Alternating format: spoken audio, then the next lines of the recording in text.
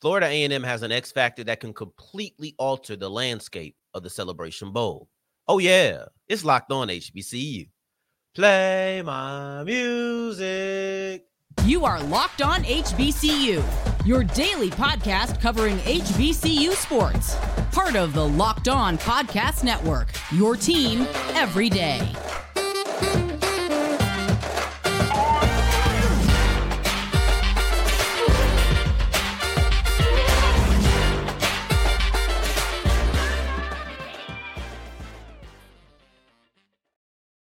What's going on, family? Welcome back to another episode of the Locked On HBCU podcast, your number one daily one-stop shop for everything HBCU athletics, Monday through Friday, part of the Locked On Podcast Network, your team every day. And I, of course, am Darian Gray, a.k.a. the Mouth of the South, Texas Southern alum and former TSU Herald Sports editor and current USA Today, contributing writer at USA Today's Saints Wire. Thank you for going on this journey with me. Make it Locked On HBCU, your first listen of the day every day. And remember, just because the mic cuts off does not mean that the journey is over. It just means it's time to follow me on Twitter at South Exclusives. Starts with an S and ends with an S. Today's episode is brought to you by Prize Picks. Go to prizepicks.com/LockedOnCollege and use the code LockedOnCollege for a first deposit match up to $100.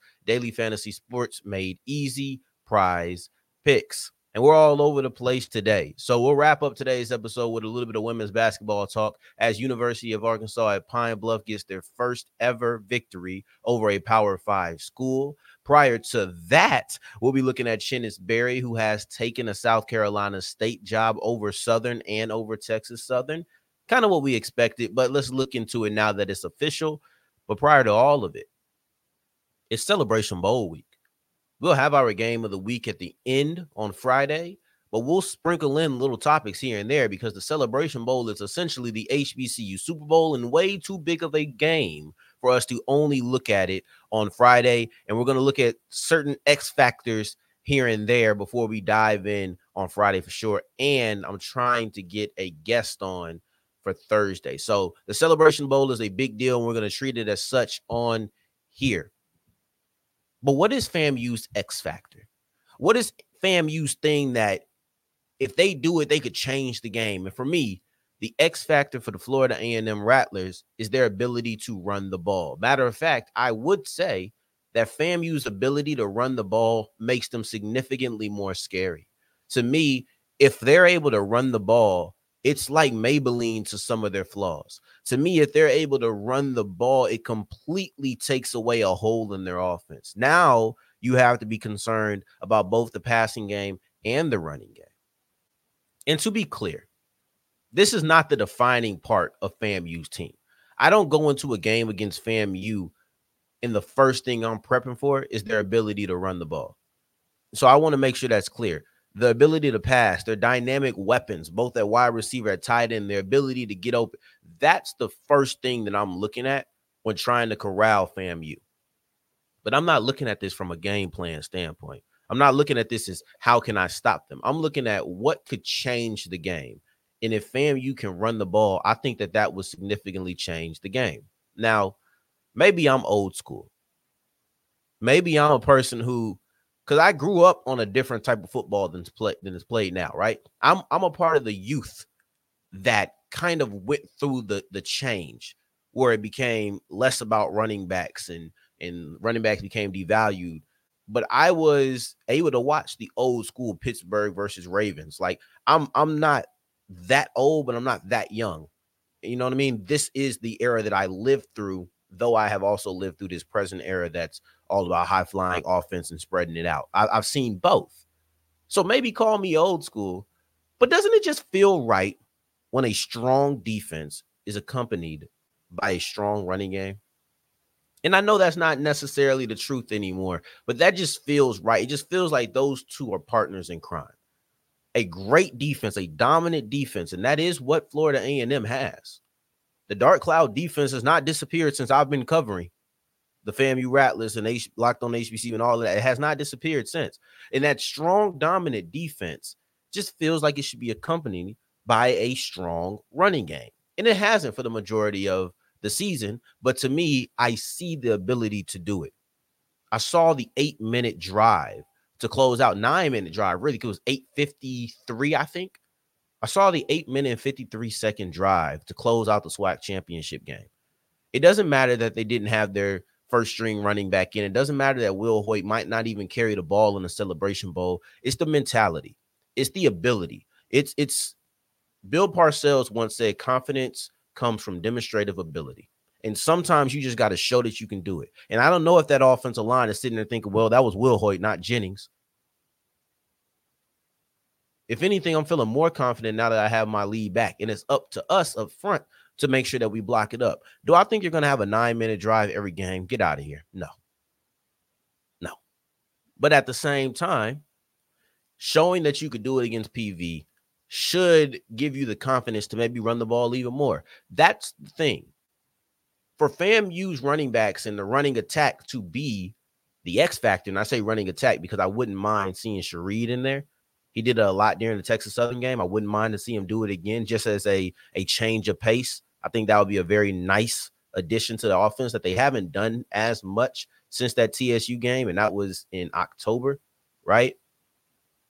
But if the FAMU rushing attack can be efficient and they can have high frequency, well, that's drastically different. When you look at the Howard running backs, they're going to define the offense. Howard's running back is going to define the game. That trio will. But FAMU's running backs, they're going to alter the game. And that's why they're the X factor. Whether it's Jennings, whether it's somebody like Shareed, maybe it's Dean, maybe it's Yant. You have all of these guys. But that's the drastic difference. See, to me, FAMU's running backs are the X factor and different than the Howard running backs because Howard's running backs are the story of their offense. We're going to talk about that triumvirate every time we discuss the offense. Howard's running backs are going to define this game, define that offense. But I believe that FAMU's running backs have the ability to alter the game and alter this offense to make them complete, to make them a full offense that you have to be scared about on the ground, through the air, but then also they could cover up some of the flaws that they have that we've seen throughout the game. This right here is the X factor because it can change so much. So as we move forward, we'll get off of the Celebration Bowl for a minute, but we'll get back to it eventually, probably on Wednesday's episode. We'll probably go Wednesday, Thursday, Friday in covering the Celebration Bowl. Tomorrow, we're going to have a little bit more focused on Grambling and North Carolina Central, unless something big happens, right? Unless something big happens, then we'll change some of that, but I don't think that it will. So tomorrow will be Grambling and North Carolina Central. But as we move forward with today, because you can't get to tomorrow before we get done with today, we're going to move and we're going to look at Chennis Berry because Berry has officially accepted a South Carolina State job, and I question why it took so long, but hey, this is the result that we always expected. Today's episode is brought to you by eBay Motors, and eBay Motors is the best spot for your car. You need to hook it up with some lights. You need to hook it up with a new alternator. You need to look it up with even something as simple as an air filter. Like, the thing about eBay Motors for me, let's just talk, you and I. The thing about eBay Motors is everybody wants to have a nice looking car. Everybody wants to have a nice running car. And then everybody wants to have it for a good price. See, if you're young, or even if you can just remember to when you got your first car, it gets you from point A to B. Well, you can't get from point A to B with the wrong parts, right? So put your car in the My Garage section. Just put whatever. It's a 2009 Nissan Sentra. Put that into the My Garage section. And then you'll find all the parts that are made for you. Guaranteed fit. If it doesn't fit, you can get your money back, but it's going to fit. So you don't even need to worry about that. But it's that simple. Put your Nissan Sentra into the My Garage, find the alternator, find the bumper, find the headlight, find the spark plug, find everything that is perfectly fitted for your car. Go to ebaymotors.com. That's ebaymotors.com.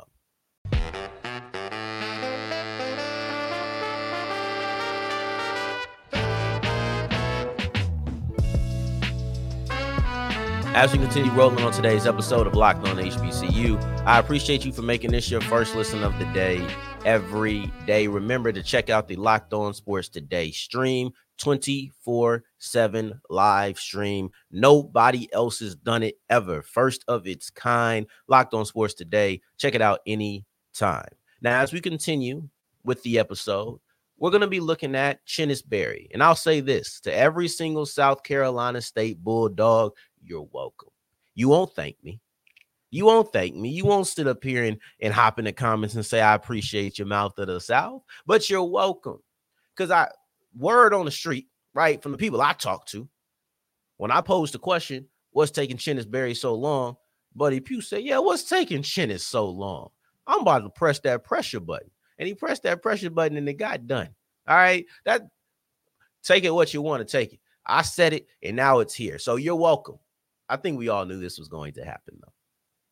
I think we all kind of felt like this was going to happen. And I wanted to make sure that I didn't convey otherwise on the last time.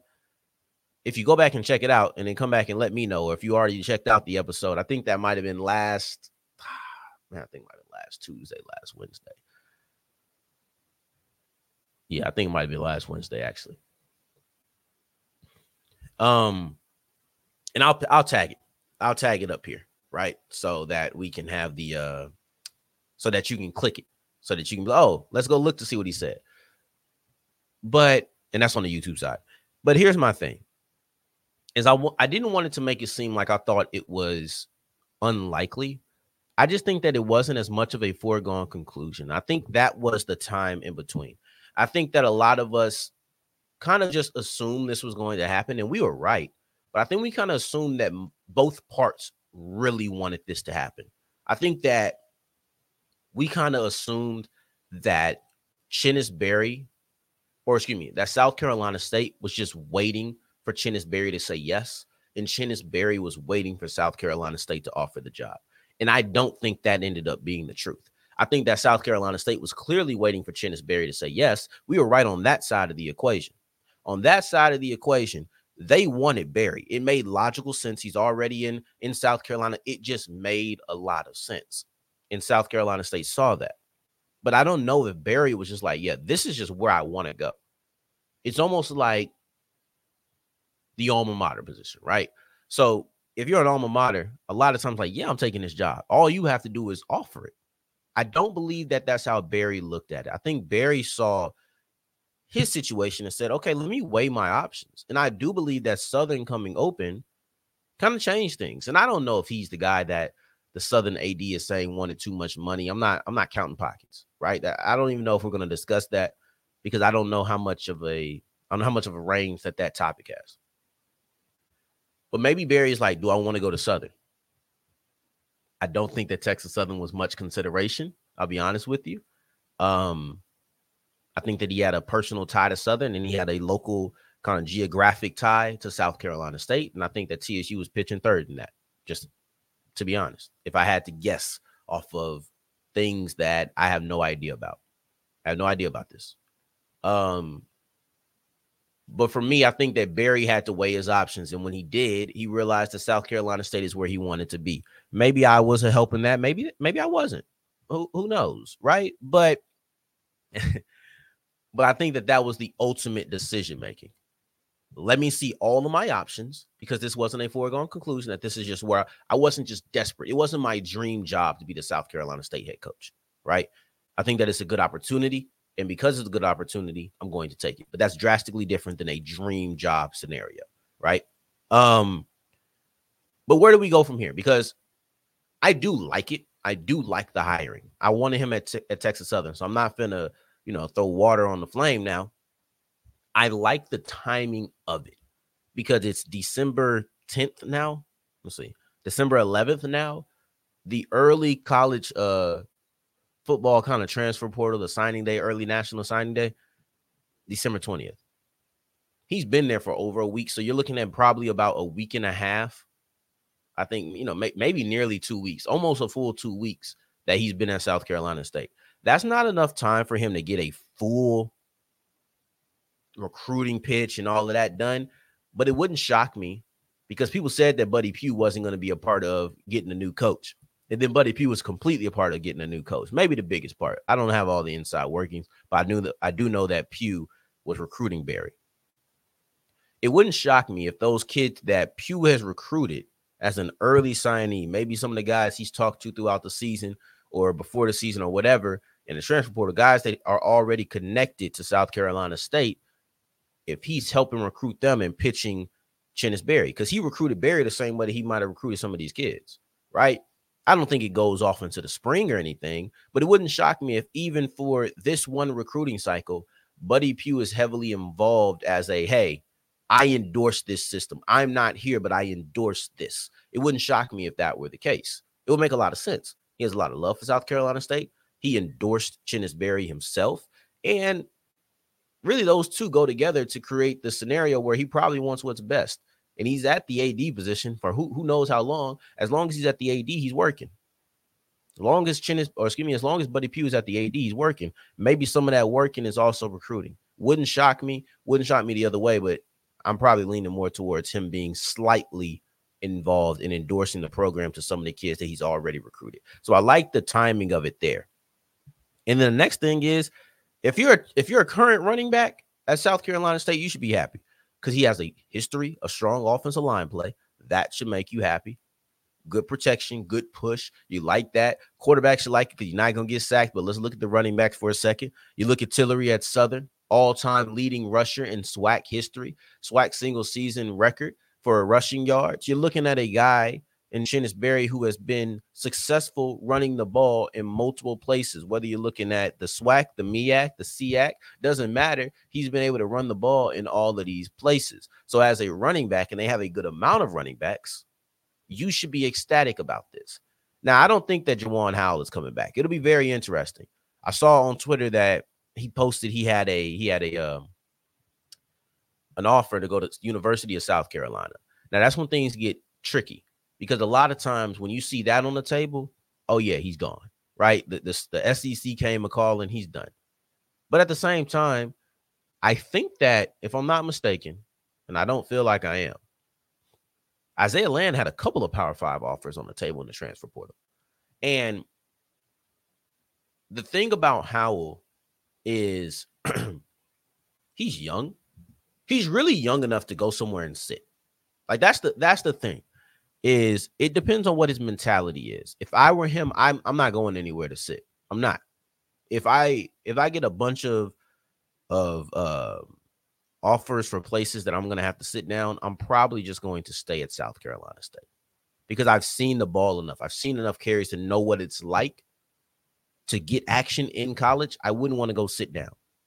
He's young enough to be able to do that. He's a true sophomore. He could redshirt. I don't think he could redshirt. I don't think that's how it works unless it's injured. I think you can only redshirt just decide to on your freshman year. So he's young enough to be able to go and be like, I'm going to sit for my sophomore year and then play my junior and senior year. That's logical. He could do it, but I don't think that I would. And he's been in a crowded backfield. So maybe Howell is a little bit more particular about the situation that he's going to go into.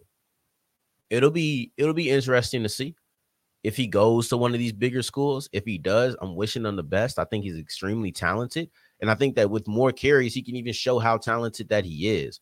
So it'll be interesting, but they got enough running backs in the room like I discussed on a couple of episodes ago.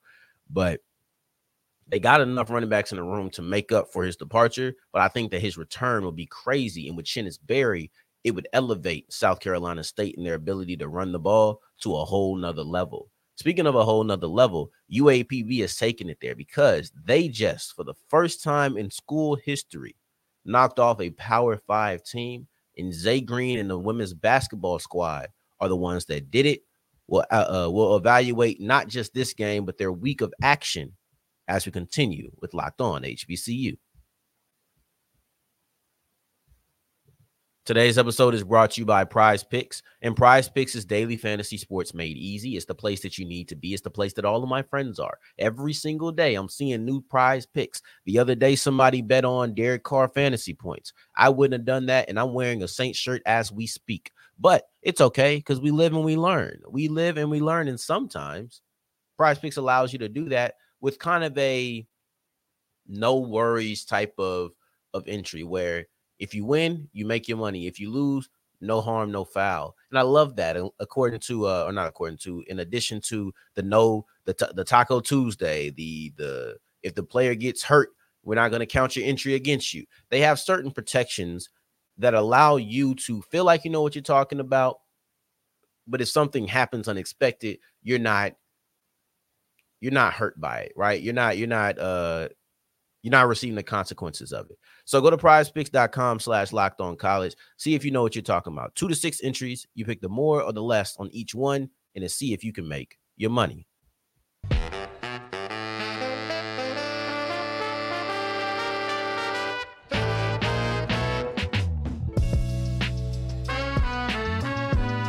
That's wrapping up today's episode of Locked on HBCU. I appreciate you for making this your first listen of the day, every day, making it all the way to segment 3. And I thank you 2 times for that.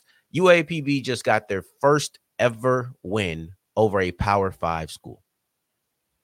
And we've seen a couple of these upsets throughout the year. And I know we talked about upsets, but this is an upset, right? I don't think anybody's denying that. We've seen a good amount of these, and I've kind of just skipped over them because it's football season and we got enough football things to talk about, and I don't want to miss something that's actively going on for the out of conference. I'm a football guy, right? So like that's just what it is. But this one felt a little different.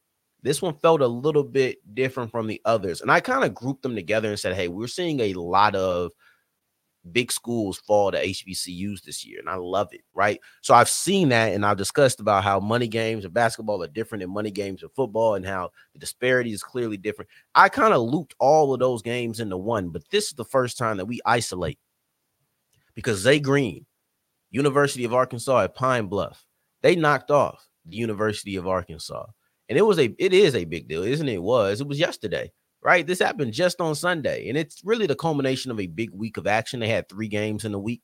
They knocked off 2 of those teams. One was SMU, one was University of Arkansas, and Zay Green looked great in both of them. Zay Green is showing, is showing why she was a preseason SWAC player of the year going into last season before she was injured and basically missed the whole year. Like, this is the player that we thought we were going to see for UAPB last year, and she's showing up in a way that makes the Golden Lions really dangerous in 2023 going into 2024. So let's look at Zay Green, because right now she leads the SWAC in points, rebounds, assists, and in this game in particular, these 2 games in particular, SMU and Ole Miss, she really showed the potential. She really showed the expectations that we had of her going into last season. So she had against Ole Miss 23 points, 9 assists, 8 rebounds. Against University of Arkansas, she had 21 points, 4 assists, 8 rebounds. So I've already told you that she leads the SWAC in points, rebounds, and assists. She also adds a couple of steals. It was against Arkansas that I think she had 3 steals. I forgot to write in my notes, but I believe it was against University of Arkansas. She had 3 steals in addition to this. She's a multifaceted player. She's top 10 in the conference in steals right now per game. So Zay Green is a walking bucket. She does the other parts of the game, whether that's rebounding, facilitating, playmaking, right? And then also defensive prowess. Like, this is just a player who kind of is all around. She's been helped by Karai Beck. Like, this is dangerous. This feels like a team that is heating up. And when it gets to conference play, you need to watch out. This feels like a team that you need to circle. You need to watch for their games against Jackson State, right? I'll be excited to see the first game between UAPB's Lady Lions and then also Jackson State. Like, that'll be something that's extremely exciting to me. I don't want to do this right now, but I will watch. I think at the end of the year, before we go into conference play, so basically the start of January, I think that's when the MEAC starts their conference play as well. The beginning of January, excuse me. I think at the beginning of January, the end of the year, I might go back and just look and count up all of the big schools that lose, right? The reason I wanted to highlight SMU in this is because Power 5 ain't Power 5 in basketball. Like, SMU shares a conference with the University of Houston, And that's a power school. Might not be in a power five, but it's in a power school. So that AAC, not the ACC, but the AAC is not a power five conference. But in basketball, it's a little bit different. You have really talented teams that don't come from there all the time. So I wanted to just look at big schools. I might go and I count how many HBCUs have victories. Not how many HBCUs, because like they have two. So they'll go two in the column. But how many HBCU victories we have in this out of conference schedule over some of the bigger schools? Because it feels like it's more than last year, but I'll count it up at the end of the out of conference schedule. This will be something that'll be very interesting to watch. So make sure that you stay in tune to that on tomorrow's episode. Unless Grambling hires a coach, I'll be looking at why I approve of Miles Crawley being a part of the Grambling coaching committee, trying to find who their next coach is going to be.